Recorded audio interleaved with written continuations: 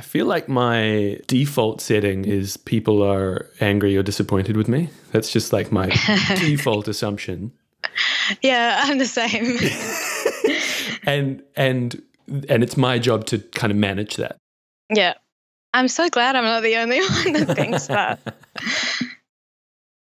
Hello and welcome to the Big Feels Club podcast from locked down Melbourne. I am finally seeing another human face that isn't covered in a mask because we're doing this over Skype with Amy Davis. Hello. Hello.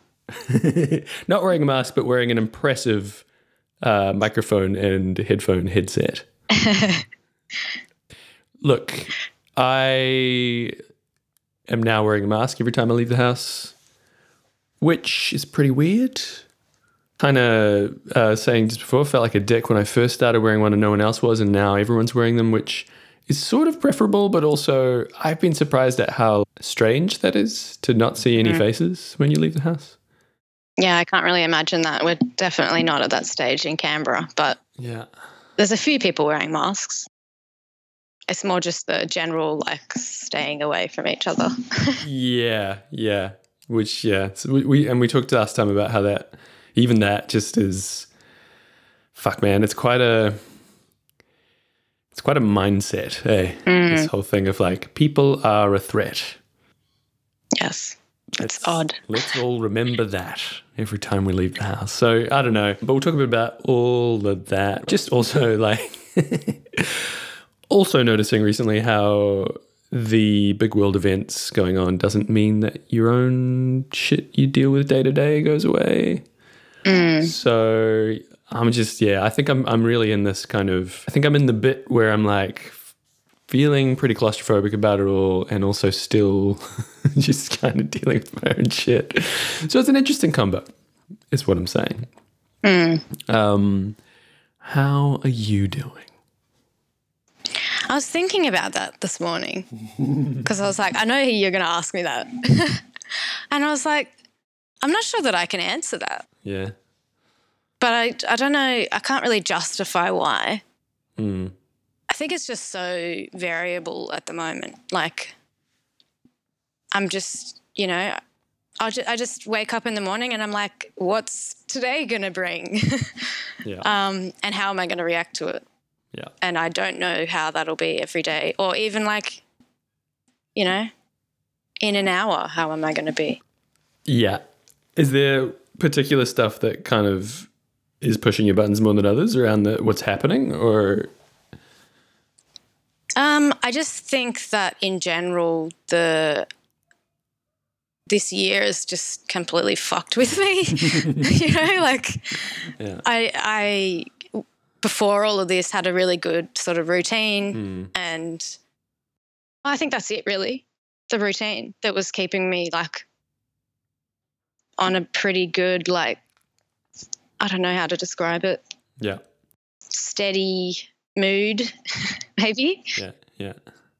Yeah, and this is just, I don't know how to describe it other than to say that it's just fucked with my routine. I think that's so it. I think the routine is really interesting. I've been kind of intellectually aware of how important that is to me for a while now, but this year's like been the proof of concept. Here's what happens when you don't have it. Yeah. If that makes sense. I talk about it a lot as like the rhythm of life, the rhythm of socializing. It can be really simple things for me, like playing basketball on the weekend, talking to my friends and seeing them every Wednesday night for dinner kind of thing. Like it's that kind of thing, which is now not happening. And it's funny, when we talked last, I think we were both in that space of, particularly with the social stuff, of like missing it but not overly missing it, like I remember we were both kind of like, and for me in particular, that stuff's always been stuff I have to force myself to do. So for a while there, it really was kind of like, cool, a little bit of guilt-free kind of no pressure freedom. But then now I feel like I'm on the other side of that, where it's not. I'm just sort of really seeing that connection. I'm like, oh, if I don't talk to anyone who's not my girlfriend and my dog for a couple weeks, I feel this way. It's hard though, because even if you know that, it's not always enough motivation to actually do anything about it or change. I don't know. Sometimes I think I need to sit in that space of like, I feel really shit and I know why. Like, not that I know why, but like, I feel really shit and I know that if I did certain things, then I would feel better. Yeah. I have to feel that for a certain amount of time before I'm like, all right, fine, I'll actually go and do those things.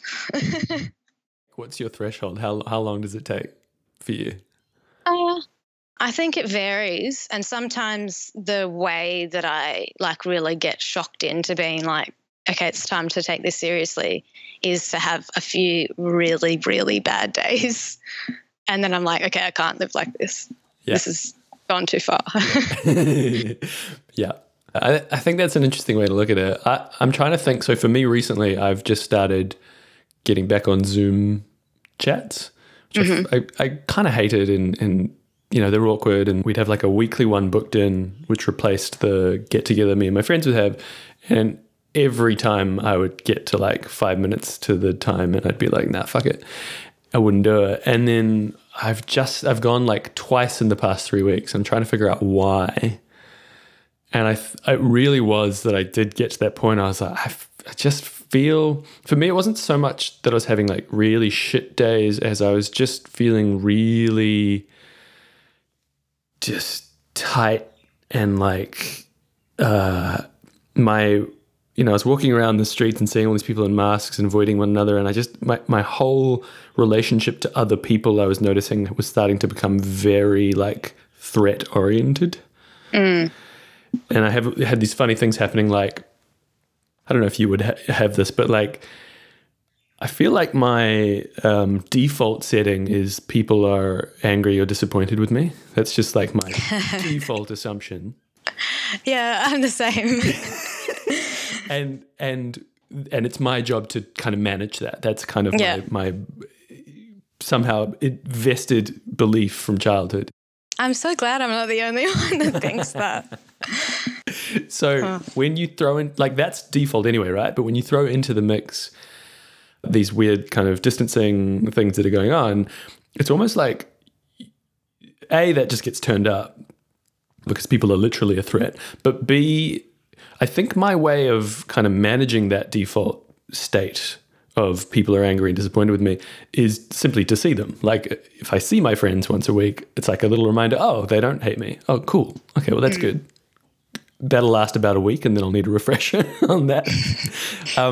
But when you stop doing those things, or when they become kind of much easier to avoid because you have, 10 excuses not to do them, I guess I just realized that I was getting more and more into that kind of hunched up, tight, everyone's angry and disappointed with me place, if that makes sense. To the point that, like, I was like,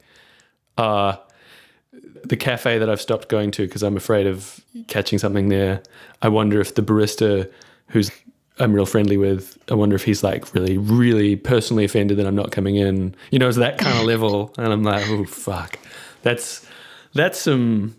If we're going to feel guilty about that, then we're in trouble. So I think that's where it came from, that I was finally like, fuck it, I'm going to go to a Zoom call. Yeah. That's interesting because as you've been talking, I'm like mentally going through the last few weeks and I'm like, that's totally what I've been doing as well, in terms of like letting that voice get louder and louder, like they don't like you. And then, like, if I actually think about it, I'm like, why do you think they don't like you? Or, they're offended by something you've done, or I don't know. Is it ever something specific? Like they're offended by this thing that happened, or is it more just kind of a vast desert of possibilities that you may have offended them without even realizing? I think it is usually specific stuff, but it's silly things like I'll make a joke and then it's like not that funny or something. Or I'm like, oh, that was weird. Everyone thinks I'm weird now. This is so interesting, eh? I've come to kind of see that there are like two tracks to this. I won't say solutions, but two like things I need to do to respond to that when it gets really loud. So one is finding the people who are kind of my more normal friends and reminding myself I can fit in with them.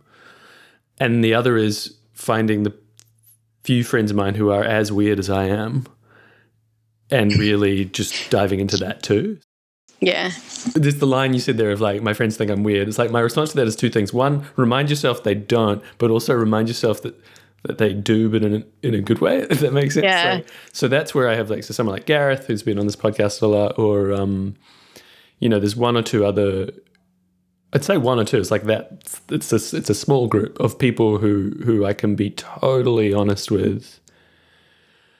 And not even necessarily will be. Like it's like, one of my mates, Patrick, he and I will mostly talk about video games and politics, but we can talk about the fact that we're both quite similarly in our heads. Yeah. In some pretty intense ways. And so when we do talk about that, it's sort of like a little reminder that even when we're just talking shit, it's kind of this space to be as fucking weird as you are. Mm. And still having those friends in my life. So the other friends I sometimes call them my pretend friends. And I don't mean I'm pretending we're friends. I just mean like they're the friends who I pretend to be normal with. Yeah. If that makes sense. Yeah, I think everyone has that. You have like different ways that you act around people that are like in your inner circle. Yeah. I immediately think of the circle thing, if you've ever had to do that activity where you like draw who's like closest into you, and then the next layer out is like people that you're friends with but you wouldn't go to in a crisis or whatever. Yeah. And then like, shopkeepers and whatever on the outer. Baristas you're feeling guilty about not seeing, that whole thing. Yeah. So does that make sense then, that this idea that there's kind of, it's sort of like two related but slightly different things that you're looking for with those two sets? Yeah, definitely. Like something that I really like about, say, like going running with my running group is that they really don't know who I am. They don't know me very well at all. Yes. And so it's a real opportunity to just like not pretend to be someone else, but just stay on that really light level of discussion where they're not expecting you to talk about your deep, beliefs or when they say how are you, they don't expect you to be like, well, actually it's been, it's a pretty terrible week, this happened and that happened. It's more like a good. Yeah, exactly. Yes. And in that moment, that's not a lie, right? It's just a different kind of truth or a different kind of connection, basically. Like I think this is the thing, like not all connection has to be, and this kind of gets to where we were going to go with this podcast, which is like the whole "Are you okay?" Just reach out for help stuff. I think what it can sometimes miss is the value of pretending, the value of, or not even pretending, maybe it's performing. Yeah. I really firmly believe that who we are changes from context to context. Yeah, absolutely. I can literally be having the worst fucking time at home and then go hang out with some people and talk shit, and in that moment be really good. It doesn't mean the other shit's not happening. It's just like, it's not as simple as like the real me and the pretend me. I'm just different in these different contexts. And so, I'm curious to hear your thoughts on the whole "Are you okay?"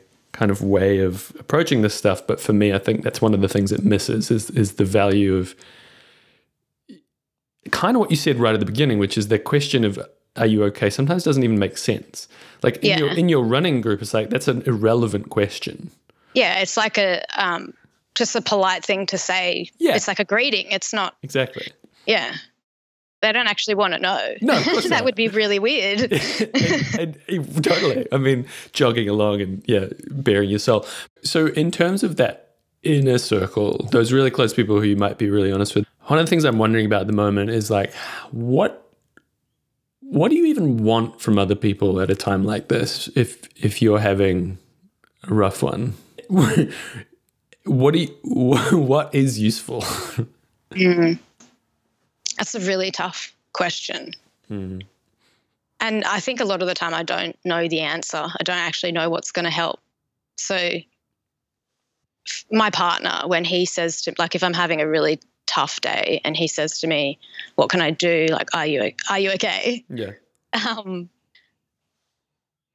Sometimes I just don't respond. I just look at him because I'm like, I don't know how to put it into words. And then he'll just like, cook dinner for us or do something that means that I can just stare at the wall or whatever I need to do. Yeah. Sometimes talking just isn't, like, you can't put it into words. Yeah. One of the chords that Big Feels Club strikes with people seems to be you put it into words when I can't. And it's like, I think that is part of what it is because, first of all, it's a very subjective experience to be having a hard time. Like, even as we talk about it, we're sort of using these vague terms of like, what the fuck are we even talking about? It's like, it's such a specific and yet hard to kind of describe thing. And the terms we are given as a culture, so things like mental illness or, whatever other terms that get kind of used in the space more typically are often these sort of empty containers in some ways. Like they kind of tell you everything and nothing. So one of the things I've tried to do with Big Feels Club is just kind of find a bit more language, like even just the phrase Big Feels is like that's another kind of term. Can we add some more to the mix? So that's kind of one part of it, is to sort of find people who you can have some kind of shared language with. I don't know, I think about with Anna, like, and that's kind of an interesting relationship in itself because we both go to those places pretty regularly. We've had to kind of find a sort of shorthand because it is uncommunicatable or because you don't always feel like talking about it. Yeah. Which I think is kind of what you're getting at, right? Like it's sort of, even if you could, it's like if every time you were having a shit time you had to kind of describe it to someone, that would get pretty tired pretty quickly. Yeah. So we've kind of had to find these sort of shortcuts. One of the ones I use a lot with Anna, we talk about, I'll say I'm in my pickle jar today, which means, so I have this idea of a pickle jar, which is anything that you worry about more than you think you should. So like something that intellectually isn't that big a deal, but for whatever reason your brain is like stuck on it. I call a pickle jar, and I have some of them that have lasted for years. Like I have some very like reusable pickle jars that I will clean every day and jump back into. So one of them in particular, she knows about, that I will just say I'm in. She knows what I mean when I say I'm in my pickle jar, and it's kind of, the response can just be then, oh yeah, and it sort of explains why I'm being quiet, but it doesn't like have to dive into it, if that makes sense. Yeah. I think sometimes you just can't talk about stuff at that, like when you're in it, you have to sort of reflect on it later, and then you can explain what was going on. Yeah. Because sometimes like there's all these things going through my head and I'm like, oh, I could say that would kind of describe what's happening. Yeah. But then I'm like, I don't know. And then I spend so much time thinking about like how to describe how I'm feeling that the time has passed. We're not talking about it anymore.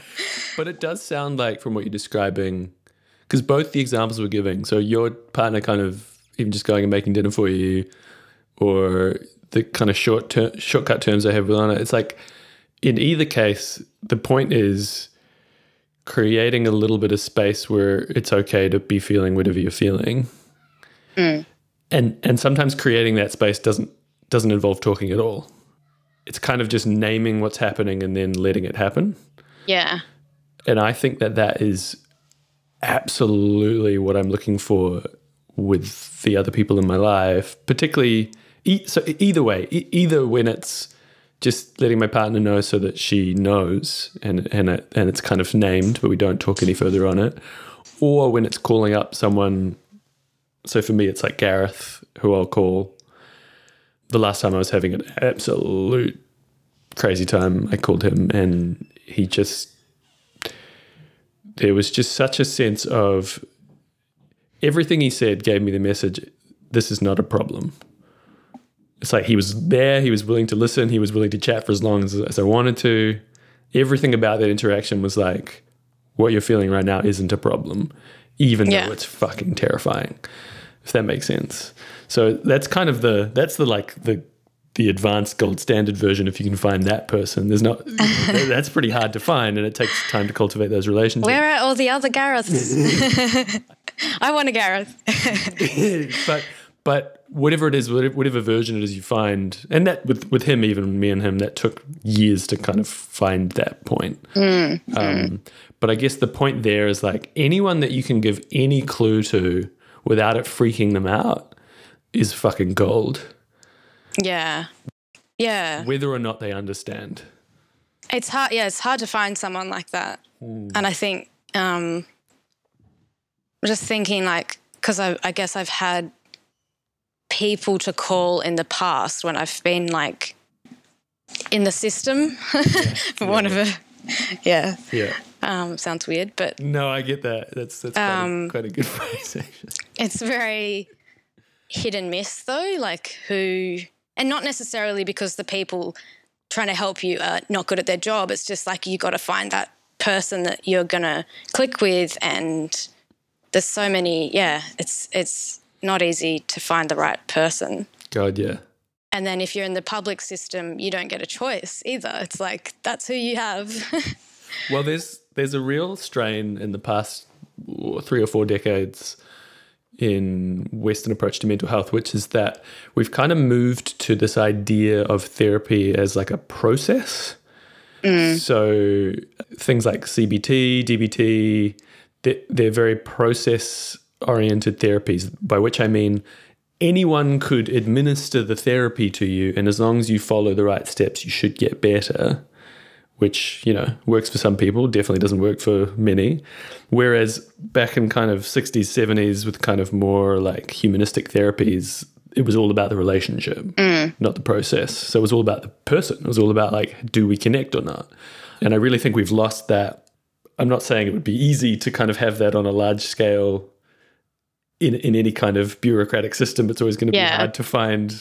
And yet I do think that it's really worth naming, like you just have, because what happens if all the messages you've been given are do these steps and you'll get better, and then you don't, then that's a really kind of lonely place to be. Yeah, absolutely. It is. And especially when it's like, I don't know, I feel like at this point I could write like a full page of all the different things that I've done in terms of like medication or like, you know, therapies or whatever. Yeah. In theory, I'm like doing great. Like I've done all the things. Yeah. But it doesn't, it's, you know, they say recovery isn't linear.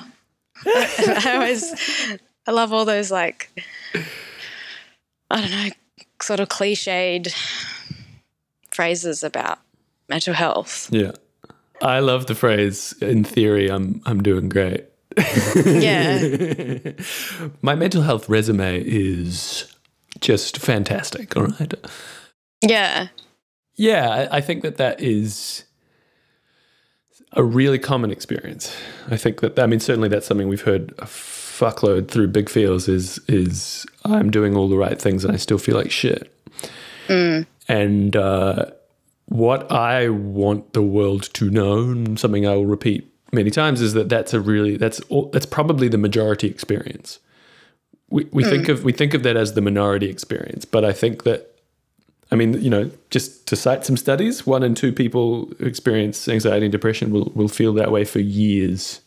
Yeah. Even if you're doing all the right things. Oh, that's depressing. Well, it is, and yet it's also just like, I mean, that's certainly been my experience. Yes, me too, yeah. So there's something about it that's like, maybe this isn't a like I'm not the fucking aberration. Anna talks about it in No Feeling Is Final, her podcast. She says, like, I thought I was like a stain on an otherwise perfect mental health system. And it's not for years until she meets kind of other people with the same experiences she's got that she realizes, oh, it's really common to search for the answer for years. It's really common to feel like you found the answer and then feel like that answer doesn't work anymore. It's really common to find the next answer and then feel like that doesn't work anymore, and on you go.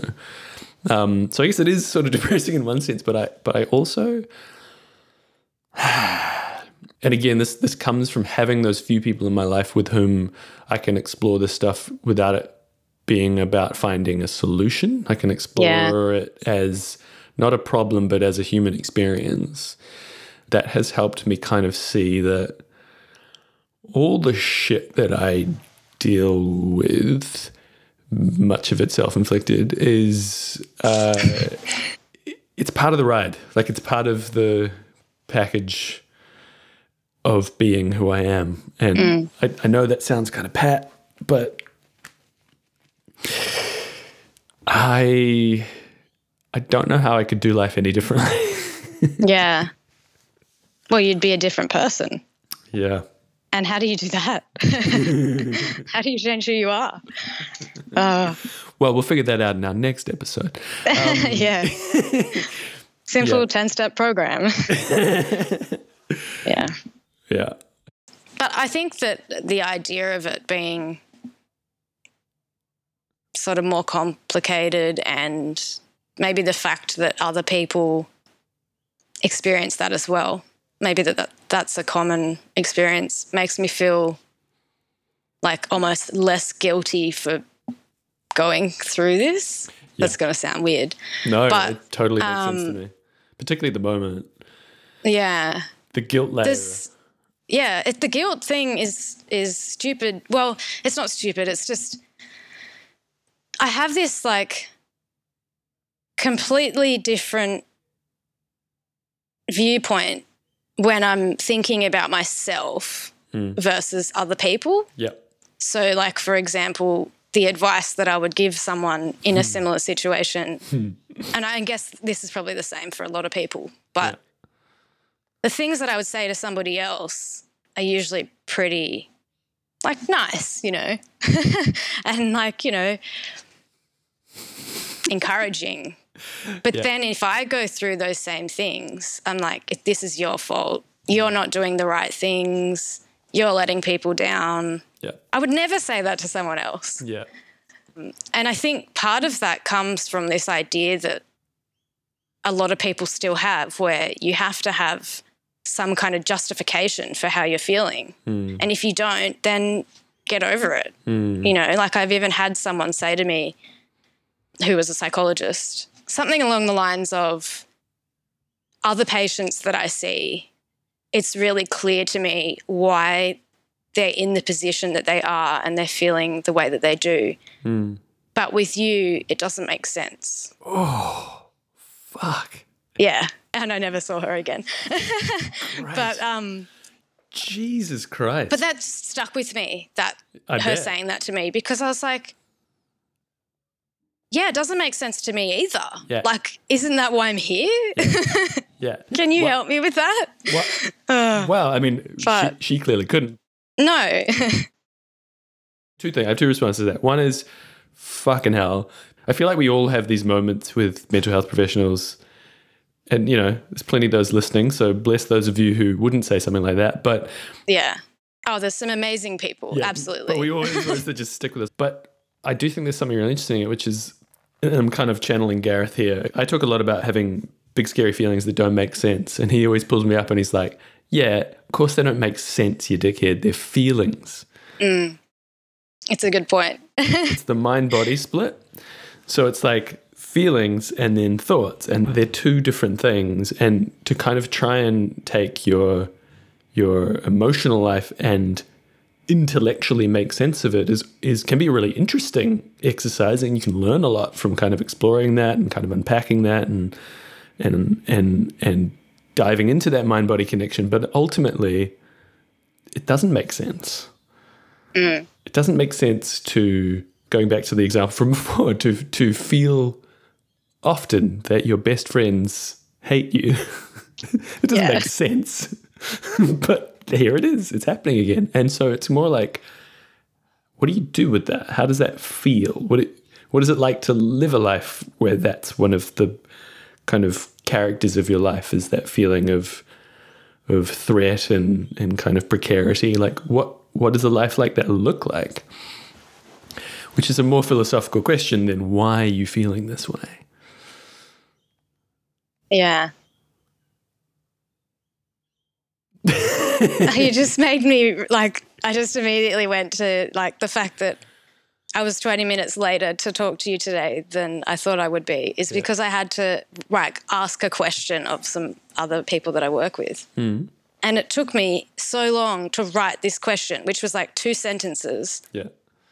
Because I'm so like, oh, if I don't describe this in the right terms, they're going to think I'm an idiot. They're going to be like, why does she even have this job? She has no idea what she's doing. And then, like, what if the answer to this question is really obvious and I should already know it and I shouldn't even have to ask, you know? Yeah. Oh, that sounds lovely. Oh, it takes me so long to write, like, emails and messages and things because I have to reread it a million times. I never understand when I get an email and there's, like, a spelling mistake. I'm like, how have you not read your email, like, 5 times? So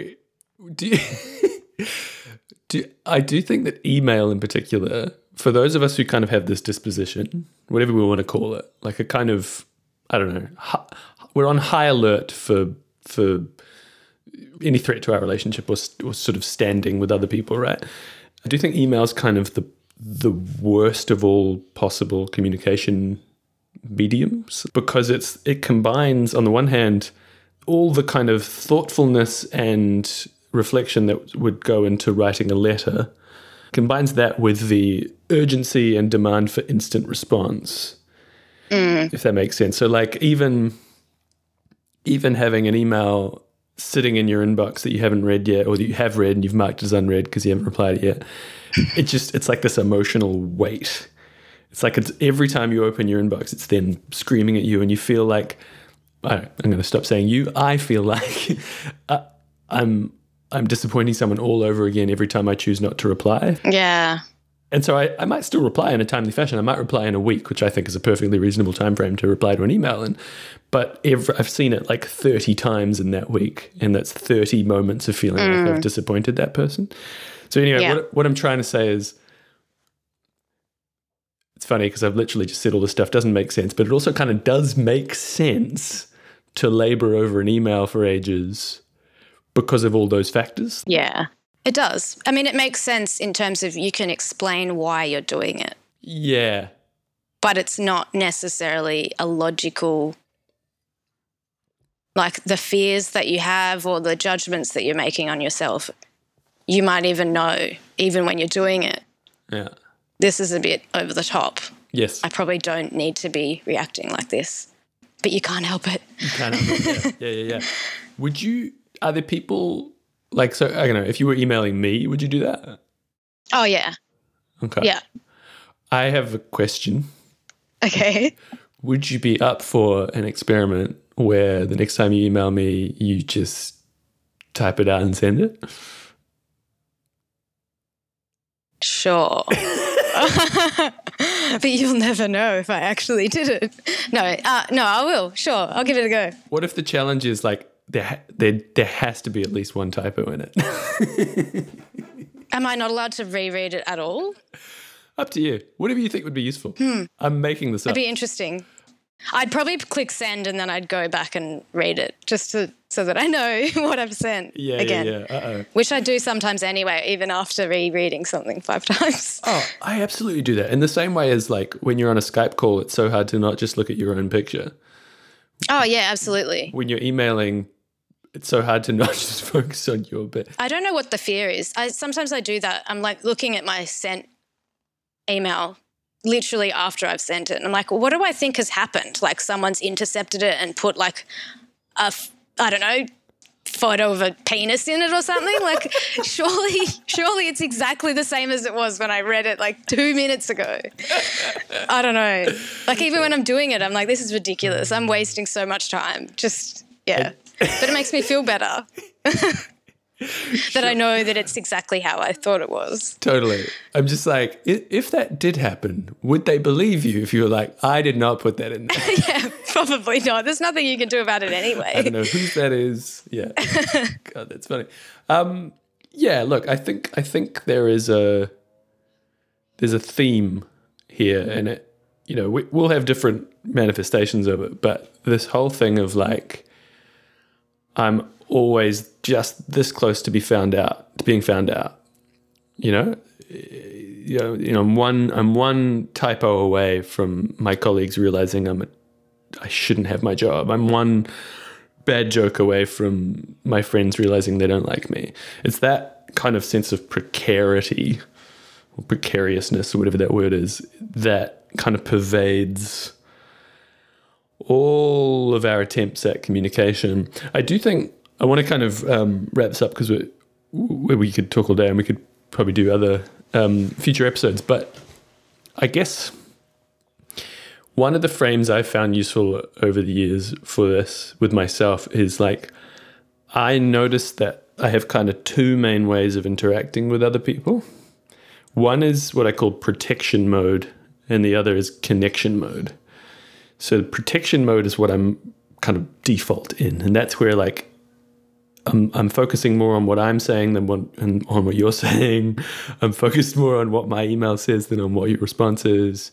It's all about like protecting the relationship, protecting my place in the tribe, if you want to bring it to its kind of root level. It's like my fear is I'm going to fuck up. I'm going to be ousted from the tribe. So my goal in any interaction is like, just don't fuck up. So that's protection mode. And then connection mode is those rare moments where I'm talking to you and I'm more interested in what you're saying. I see a message from a dear friend and I actually open it rather than worrying about how if I open it, they'll see that I've opened it because it's on Facebook Messenger and then I'll have to reply and all that kind of noise. And I guess in some ways it's kind of mysterious when I can find myself in connection mode, but there are some little things that I try and do. So when I notice that I'm spending more than usual on a message, or I notice that I've got a message from a good friend that I haven't looked at for a whole week, I kind of give myself these little challenges to try and get back into connection mode. So it's like I might just like open it, or I might just reply imperfectly, or I shouldn't say just for any of these things because it's the whole point is it feels impossible until you do it. But this is where I'm coming from, where I'm like, send me your imperfect email. If there's a random dick pic in it, I'll let you know.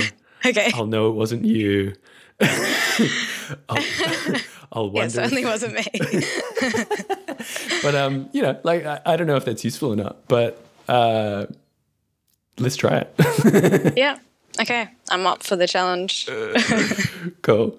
Let's wrap this up. Thank you, Amy, for joining me. That was cool. We will do this again soon. Sounds good.